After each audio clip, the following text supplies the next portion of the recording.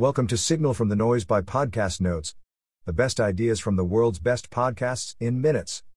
Please enjoy the notes from the Samo Burja, La Bossière podcast number 40 episode of La Bossière podcast. Claimed. Intro.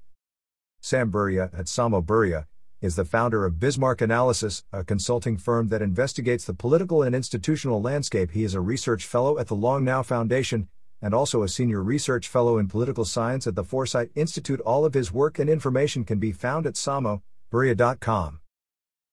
In this conversation, Samo Burja and Alex La Bossière discuss immortal societies, civilization decline, the longevity of information, and academia.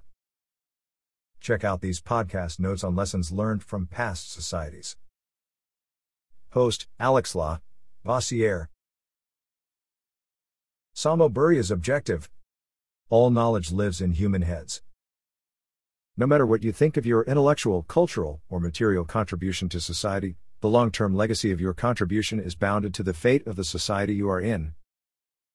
So far, all human societies have failed. Your contributions may not live on in perpetuity. The efforts of the vast majority of humans before us do not reach us. Samo Burja's objective is to figure out why societies fail so that contributions to society can have lasting effects on the human species. Why societies are not immortal. The actual needs of a society are not obvious. Humans have a limited perspective on our own place in history. Incentives that humans follow in aggregate may not be conducive to sustainability. Historically, a successful general was a political liability for an emperor, not an asset. Emperors are incentivized to make enemies of other competent individuals that may threaten their rule, including powerful generals. Even though everyone wants their society to succeed, their individual incentives might encourage them to work against other members of the same society. What makes an immortal society desirable?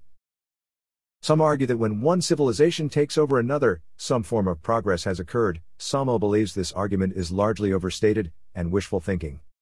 For example, there are only 24 Mayan books preserved, as most of them were destroyed after the Spanish conquest. Everyone thinks that Greece and Rome were the primary contributors to our civilization today, but the vast majority of Greek and Roman authors are only known by their names. We do not have any writing preserved by the famous Greek and Roman writers. We mostly have references for their work. At a minimum, human history is a stuttering arc where civilizations rise, achieve some sort of peak, then fall, and then another civilization picks up the remnants and starts again. Technology makes totalitarianism easier. Modern technology makes it easier to replicate information, but internet archives can be changed. Mayan books were destroyed because they were viewed as evil, not because the books lacked durability.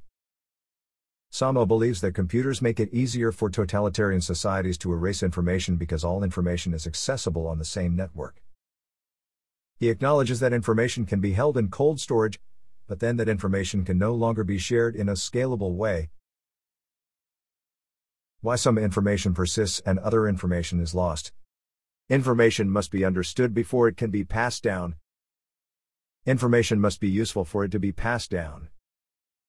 It must also be easy to replicate. Written information tends to have an easier time being passed down than implicit, tacit knowledge. Traditions of practice tend to be richer forms of information. Knowledge that is tied to socioeconomic niches tends to travel through time well, especially if those niches transmit well.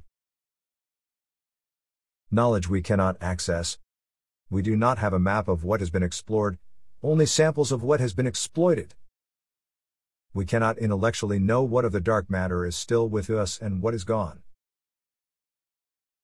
What generations owe each other. We owe it to ourselves to allow our contributions to make it through generations. People want to be impactful and want to do meaningful things.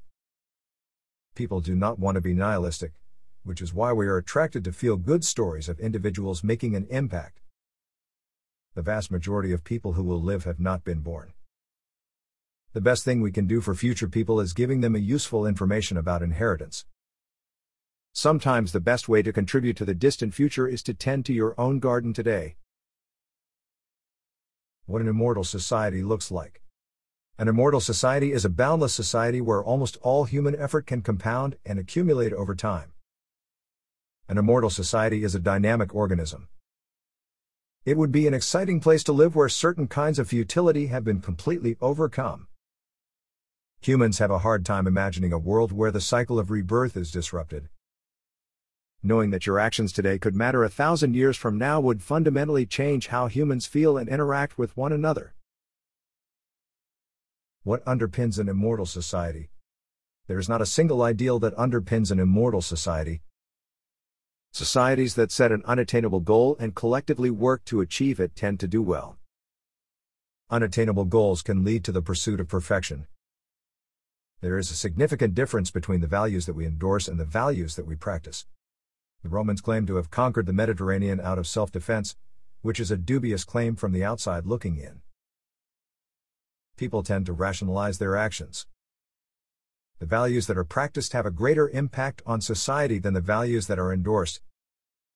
Values that Samo Burja thinks would positively contribute to any society: the appreciation of human excellence, the encouragement of successful outliers.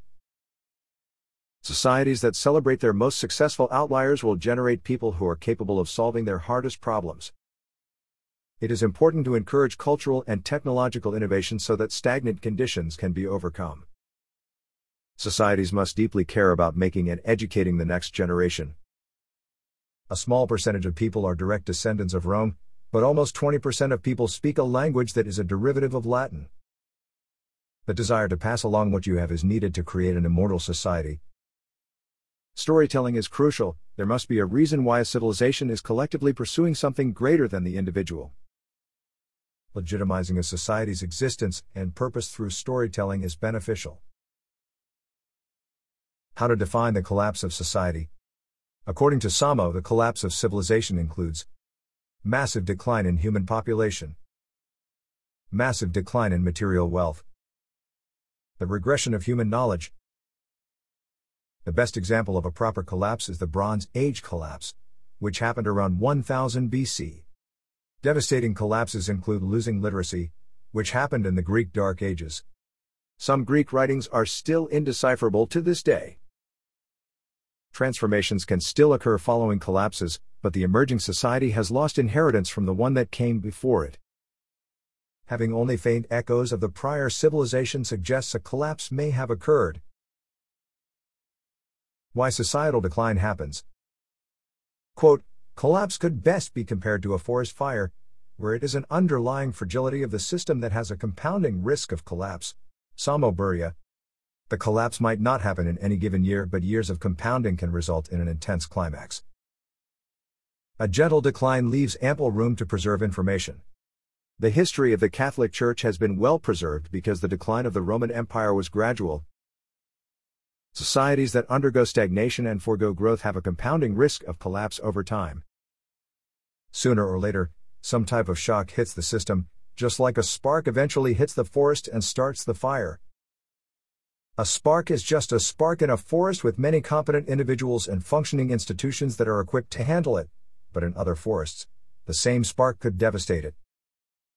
European empires had fragile and complex supply chains to create bronze, which required tin and copper to be sourced from areas far apart. Samo equates this example to a hypothetical nuclear war taking out Taiwan, which would cripple the global semiconductor industry. It might take the modern world 5, 10, or 20 years to build really good CPUs again in the alternate universe where Taiwan gets destroyed. It may take even longer for civilization to recover if the US or China were destroyed, given their manufacturing capacities that the world relies on. Societies are susceptible to self-fulfilling prophecies where everyone believes that some event is inevitable, so their subsequent actions increase the likelihood of the event coming to fruition. The Great Founder Theory. The Great Founder Theory: a small, exceptional group of people are ultimately responsible for the creation of new institutions that drive growth and innovation across a society. It is not just the individual accomplishments of the people. The Great Founder Theory factors in the origins of institutions and social norms that have formed as a result of the small group's actions. Great Founder Theory is not the same as Great Man History. Great Founder Theory suggests that innovations, technologies, and institutions emerge far too rapidly for them to be the result of slow, gradual cultural evolution. Rather, the new social technologies that emerge are intentional creations. Institutions that worked very well tend to have had rapid origins. Traits of a great founder. A great founder must have a social imagination that is unbound by the social rules that they understand. However, while being unbound from social rules, a great founder must understand how their current society operates on a practical level. A great founder must operate within a social reality so he is not disconnected from society, but also be differentiated enough so that is not just like everyone else. Great founders are great organizers who know how to inspire others. Great founders are interested in teaching and training their own successors. Without training the next generation, the progress is more likely to go away following their death. Live versus dead players. A dead player operates off of a script. It might be a high-quality script, but it's still a script. A live player is a person or well-coordinated group of people that is able to do things they have not done before. A live player has adaptability, a fluidity, and the ability to improvise. Live players learn how to learn, but they also have the freedom to act on what they learn. Example, a mathematician applying mathematics to a new domain. Live players fluidly accept information from the world and find their own ways to navigate that information. Live players don't forego all conventional methods, they just have the capability to forge new things. Live players have more than the ability to learn, which is oftentimes just imitation. Live players have the ability to extend, theorize, experiment, and create new things. Dead players can also experience success. Examples of live players. It is obvious when someone is a live player. Arnold Schwarzenegger is a great example of a live player. A soldier sneaks out of his barracks to compete in a bodybuilding competition. He wins the competition, and upon return to the barracks, convinces his supervisor that he should not be punished for sneaking out, but rewarded. Arnold is granted permission to travel to a completely different country to continue competing, and creates a new life and career there. A bodybuilding documentary is made about him, and then he pivots into acting and becomes a movie star. Then, he pivots into politics and becomes governor of California. It is likely that Arnold Schwarzenegger has a fourth or fifth stage of his life ahead of him. The ability to successfully jump career tracks is evidence of being a live player. Elon Musk is another prime example of a live player. He is a serial entrepreneur that has multiple wins under his belt. Samo Burja believes that we are currently lacking live players in the intellectual field. Can you learn to become a live player? Every human has the potential to be a live player, but that doesn't mean they will become a successful live player. A live player can still lose. There are biological and psychological influences that may influence a person to become more alive or less alive throughout their life. Some people are more drawn to safe pursuits and stability while others are drawn to adventure. All of us have sparks of being a live player, it's just a question of whether or not the mountain ranges beneath the surface, i.e. potential, eventually rise above the surface and become islands. Live players and dead players are not two types of people. A subset of live players have their aliveness visible for all to see, whereas the potential of the dead players remains below the surface. What people are not paying enough attention to. Quote, overall, people are not paying enough attention to the question of why the world is getting so much older. Samo Burja. The world's population was always increasing in the 1970s, but that's no longer the case. The global population is still increasing but to a lesser degree. Fertility rates are dropping, especially in poorer countries. India's total fertility rate (TFR) is below 2.1, which means there are 2.1 children born per woman. Many countries are below the estimated replacement rate of 2.3. Samo is not concerned about slowing population growth for the sake of the number not becoming larger, he is concerned about having an old population. Peter Zion shares Samo's concerns over the demographic collapse. Old players are more likely to become dead players with age. A society dominated by old players is less capable of dealing with the changes demanded by technology. If Japan is the future, then we may have a world where the average age of a person on Earth is 50 or 60 years old. That wraps up the notes for this episode. 5-star ratings are very much appreciated.